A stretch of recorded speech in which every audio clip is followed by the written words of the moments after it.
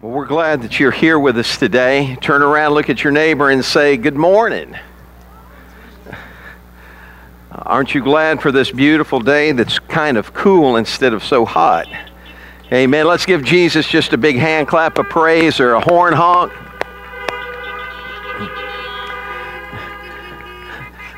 We're excited about next week and you being able to join us inside one more time, and let your friends know we're excited about what God is doing. We've got some surprises for you on the inside, so you want to make sure to be there and not miss that.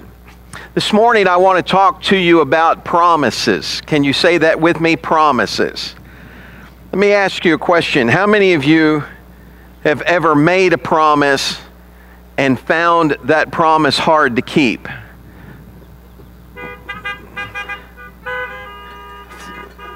A few people.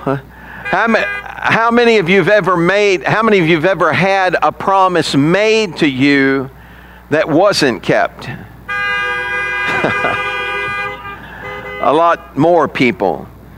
And so people always make promises, but sometimes they find them hard to keep. And if you've ever felt the impact of a broken promise, you know how bad that can hurt. When we were children, sometimes it was a promise from our parents that they would take us to the ice cream store that night or out to eat or something, and then something happened and they couldn't do it, and we felt devastated, and we said, "But you told me, you promised me," only to have that promise broken. And so we tend to grow up thinking promises aren't that big of a deal. But how many of you know that promises are a big deal? Especially when it comes to God. Naomi knew what it felt like to have a promise made and one that was broken. In Ruth chapter 1 and verse 1, it says, "In the days when judges governed Israel, there was a famine in the land of Canaan, and a certain man of Bethlehem in Judah went to live temporarily," everybody say temporarily, "in the country of Moab with his wife and his 2 sons. So what happens is we find a man, his name is Elimelech, and there's a famine in the land. How many of you have ever gone through some hard times? But what's the one thing that we know about hard times is that hard times pass, don't they? Hard times don't stay hard forever, but sometimes in the middle of those testings and trials, we give up, and when we give up, we never know what might have been. And so the Bible said that there was a famine in the land, and this man by the name of Elimelech packs his family up and he leaves the promise of God. You understand that Israel, the land of Israel, was given to children or to Abraham's descendants as a promise. It wasn't something that they purchased, it was something that they inherited from God himself. And that land was ascribed to the different tribes of Israel. And so that belonged to them. Elimelech had land that was his by the promise of God. But it doesn't matter whether, this idea that, well, if you're a Christian, then nothing ever goes wrong. I don't know where that came from, but that's just not true. The Bible said that it rains on the just and the unjust. We all experience disappointments in life and trying times. But what you have to do is hang on in those trying times and not give up. I'm sure that Elimelech fully intended to come back to the land, but he left it. He walked away from the promise of God. How many of you know that when you walk away from God's promises, things don't ever get better for you? As a matter of fact, when you walk away from the promise of God, sometimes you never live to walk back and take them or proclaim them again. He intended to come back, but he never got to come back. He went to a place called Moab. In the land of Moab, they had their own gods. The name of their god was Chemosh. He was a god that was known for human sacrifice. He had a bloodlust in him.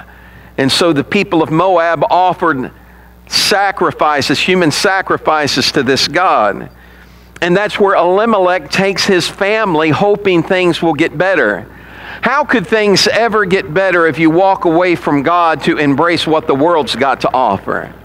How is it that we think that things will be better for us if we turn our back on God and just, we plan to come back. I'm not going to stay gone for long, but I just need to sow some wild oats, or I need to, make some money quick, and so I'm going to come back. I had a friend that was in some dire straits, and he decided that he'd make some money real quick, and he'd end up, he wasn't going to stay long.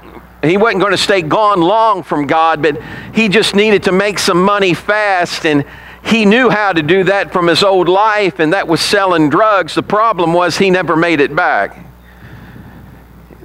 When he turned, he got in further than he wanted to go and ended up in jail, and his life fell apart, and now he's trying to put pieces together. I'm telling you that don't walk away from what God's got for you, even when you don't understand why you're going through what you're going through. Elimelech went to Moab. He intended to come back. The thing is that once Moab gets a hold of you, it don't want to let go. How many of you have ever had friends that you thought were really friends only to discover that they turned on you, they sold you out, they gave up on you, and you were left standing all alone? Elimelech goes to Moab, and Elimelech winds up dead. 10 years later, both of his sons join him in the grave, and Naomi is left alone. Elimelech has never lived to reclaim the promise of God, and he took his family away from it. Now Naomi is blaming God for what happened. Instead of saying, well, I knew we shouldn't have left the promise of God. I knew we should have stayed where God called us to. I knew we should have been there. Instead, she turns and she looks at her daughter-in-laws, and she said, the hand of the Almighty has gone out against me. It wasn't God's hand that went out against Naomi. It was the hand of Moab. How many of you know sin will carry you further than you want to go and keep you longer than you want to stay? And so she finds herself in a mess because the promises that she thought were true ended up being broken. I thought about how sometimes we feel like that God has forgotten us. The truth was God had never forgotten. What Naomi went through, and when she comes back into the land that's her own, the people looked at her and they said, is this Naomi? And her name meant pleasant. And she said, don't call me Naomi. Call me Mara, which means bitter. She said, don't call me pleasant anymore, but call me bitter, because the hand of God has been bitter toward me. How many of you know that God doesn't get bitter towards you? That God loves you, He cares about you, but what happens is the devil tries to make you think that it's all God's fault, right? Isn't that what the serpent did to Eve in the garden? He promised her something, but his promises are never delivered.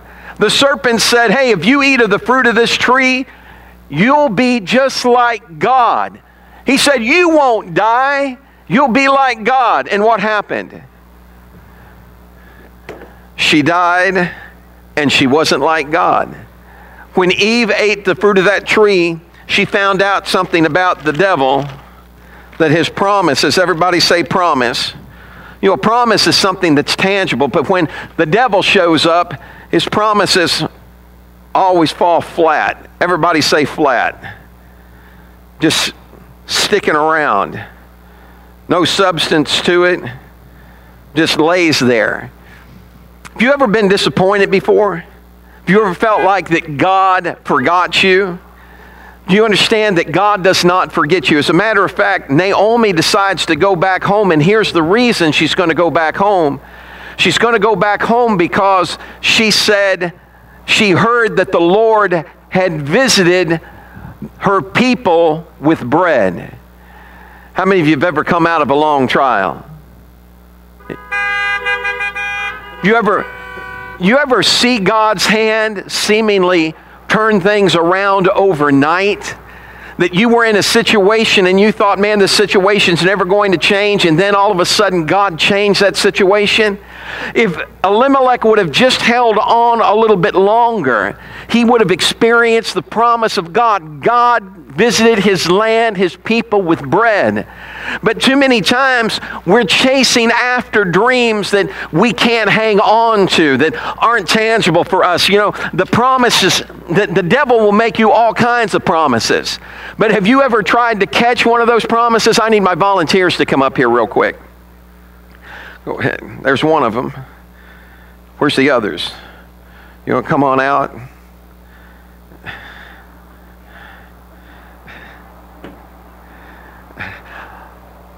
Have you ever tried to hold on to a promise of God? I mean, you know, God's promises are tangible. But have you ever had a broken promise? Have you ever had the devil tell you something that he would do and then all of a sudden it just blew up in your face? Anybody ever been there? Huh? Well, yeah, if you guys would just stand over here so people can see you. Honestly, folks, I only thought James would show up, but I appreciate the others coming. So here's what happens. When you try and catch, it's just like Elimelech running after Moab to catch a promise. And when you try and catch that promise, it just doesn't fare well for you. Those promises are hard to hold on to. They just end up. What are you running from? These. Are you ready? Here you go. Are you ready, honey? Here it is. Catch it. Oh, those promises. Those promises, here you go. This is yours, Jasmine. Those promises end up, oh, give them a big hand, would you? Those promises end up, now stay with me here for a second, because this is what I want you to get. We look at that and we're laughing because they're the ones that it happened to. But how many of us have ever had that happen? You know what I'm talking about? We've got our hopes all built up in something only to have it explode on us. We think that this is going to take place. We've got things all built up in our mind, and we know that, hey, this day's finally coming. I know that this lottery ticket's a winner. I know that this time I'm going to hit it rich. I know that this plan's going to work. Do you understand that if we keep chasing after things instead of chasing after God, we're always going to be disappointed?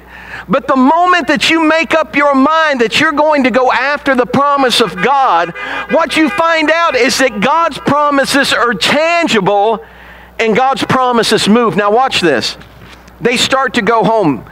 And as they start to go home, or Naomi starts to go home, as she starts to go home, her daughter-in-laws follow her. And she reaches a point and she stops and she looks at them and she says, girls, go back home. I've got nothing to offer you. She said, if I were to have hope, you have to understand in those days that if their husbands died, the brothers would marry the wives that had lost their husbands, and then they would have children in their brother's name. But Naomi was out of sons. And she looked at her daughter-in-laws and she said, look, she said, I've got nothing to offer you. If I had hope to get married tonight, and even if I had a baby tonight, are you going to wait for him to grow up and be a man and marry him? No, it's too much to ask. Said, the hand of God is struck out against me, and I can't ask you to follow after me. Go on back. Here's what Naomi is saying. I don't have anything to offer you. I'm spent. Even in her own personal relationship with God, she was unsure. She felt bitter. And when she tells those girls that, Orpah, one of her daughter-in-laws, kisses her goodbye, and she starts to weep, and she leaves and she turns away and she walks back to her land of Moab. Ruth stays with her. Naomi looks at Ruth and says, go back with your sister-in-law. Go. She's gone back to her father's house. She's gone back to, go on back. She's gone with her mother's house and her gods.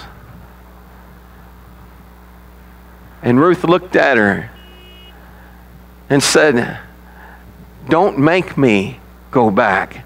The Bible said that she clave to her. She wrapped herself around her and she said, I don't want to go back. Don't make me go back there. She said, where you go, I'll go. Your people will be my people, and your God will be my God. And she said, and let the Lord do to me what let the Lord's hand strike out against me if anything but death separates us.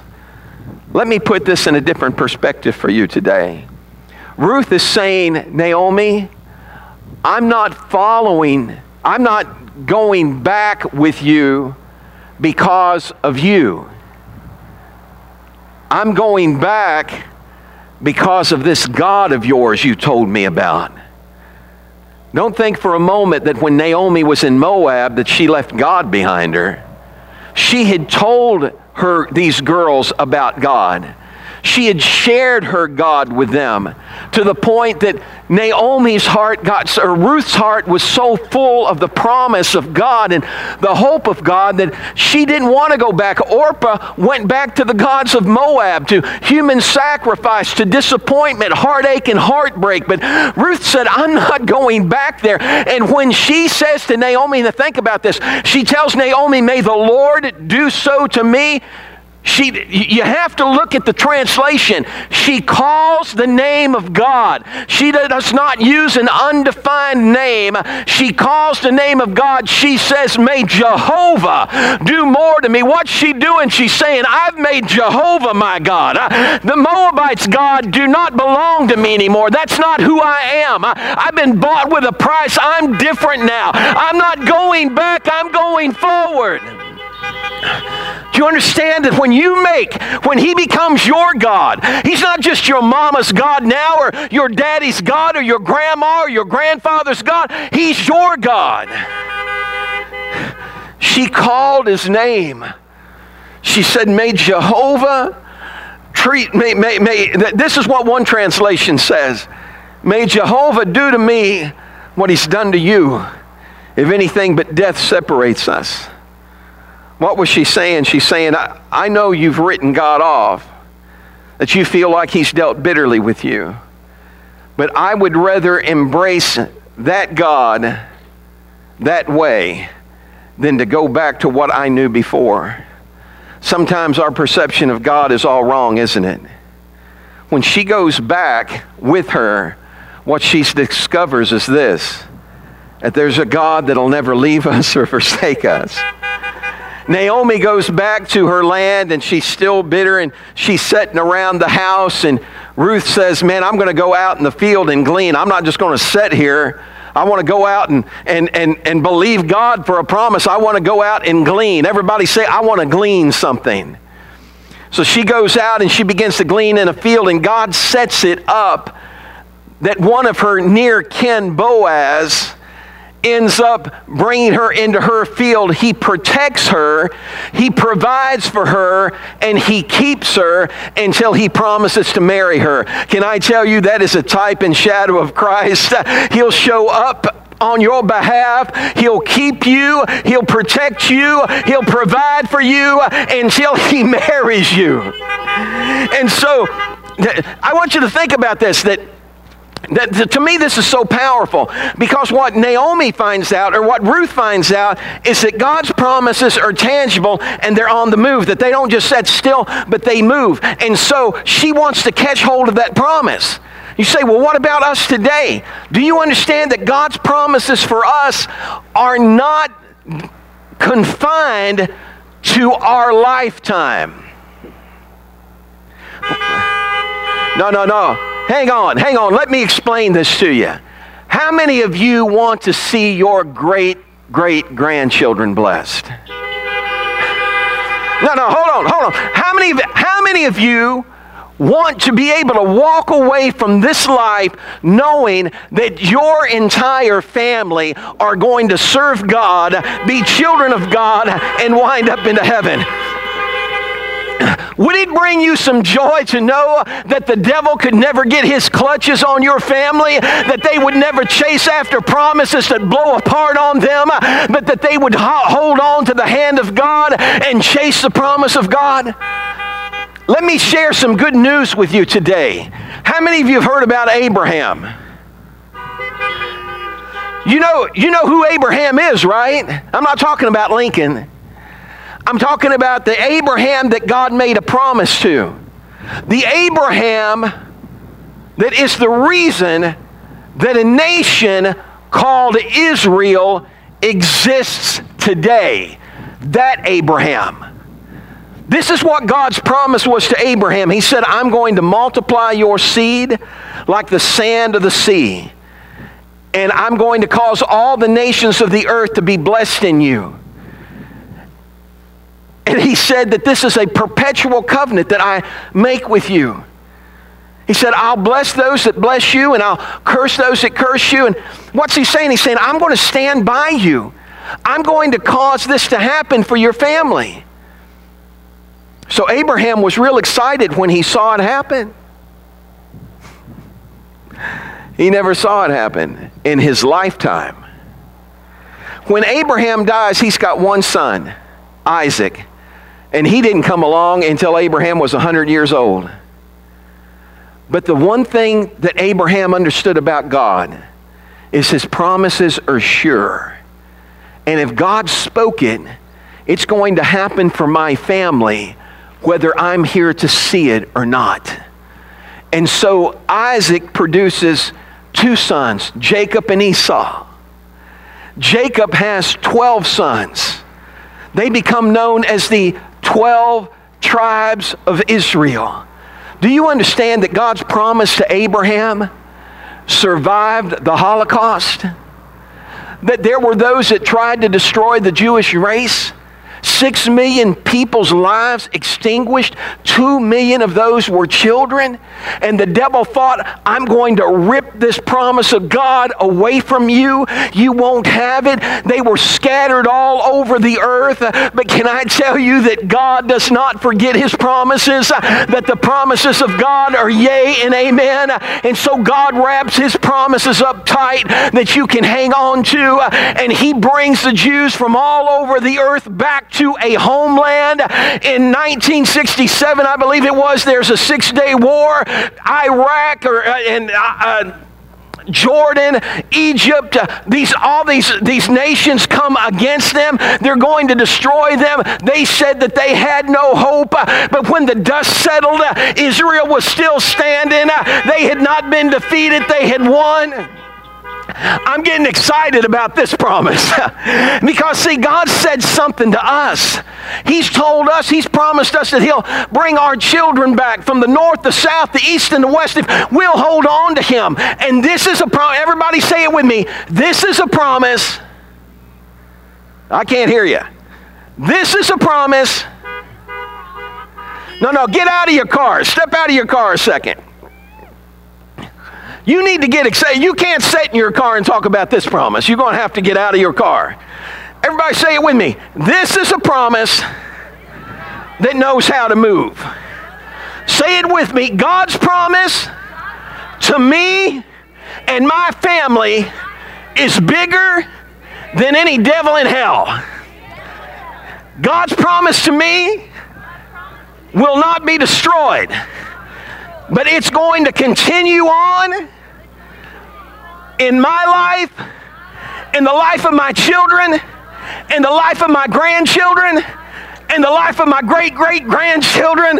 Do you understand that somewhere, someplace, if God tarries, there's going to be a McNeely that shows up that hears about his great-great-great-great-great-great-grandpa that would not let go, that climbed up on top of the roof of a church when they said they couldn't have church and said, I'm going to hold on to the promise of God, and it's going to continue, and I'm running after it with everything I have. Come on, let's give him a shout of praise today. Don't let, that was just a little promise, right? But it sure knew how to move. You need to understand that dynamite comes in small packages. And you mark my word, friend, what we've been through these last few months have not been in vain. But God is going to visit each home, each heart, each family, and fulfill to us the promise that He spoke, because we refused to let go when things got rough. Come on, stretch your hands to heaven and pray with me right now. Father, we thank you and we praise you because we know that your promises are yea and amen. Yes, so be it. We rejoice in that today, God. We lift up our hearts and our heads to glorify you and magnify you. And we say with anticipation and expectation that we know the best is still yet to come. In Jesus' name. Come on and give my hand clap of praise. We love you today. May the Lord's face shine upon you and give you peace. We look forward to seeing you back at church Sunday. Amen. Inside. Let's worship.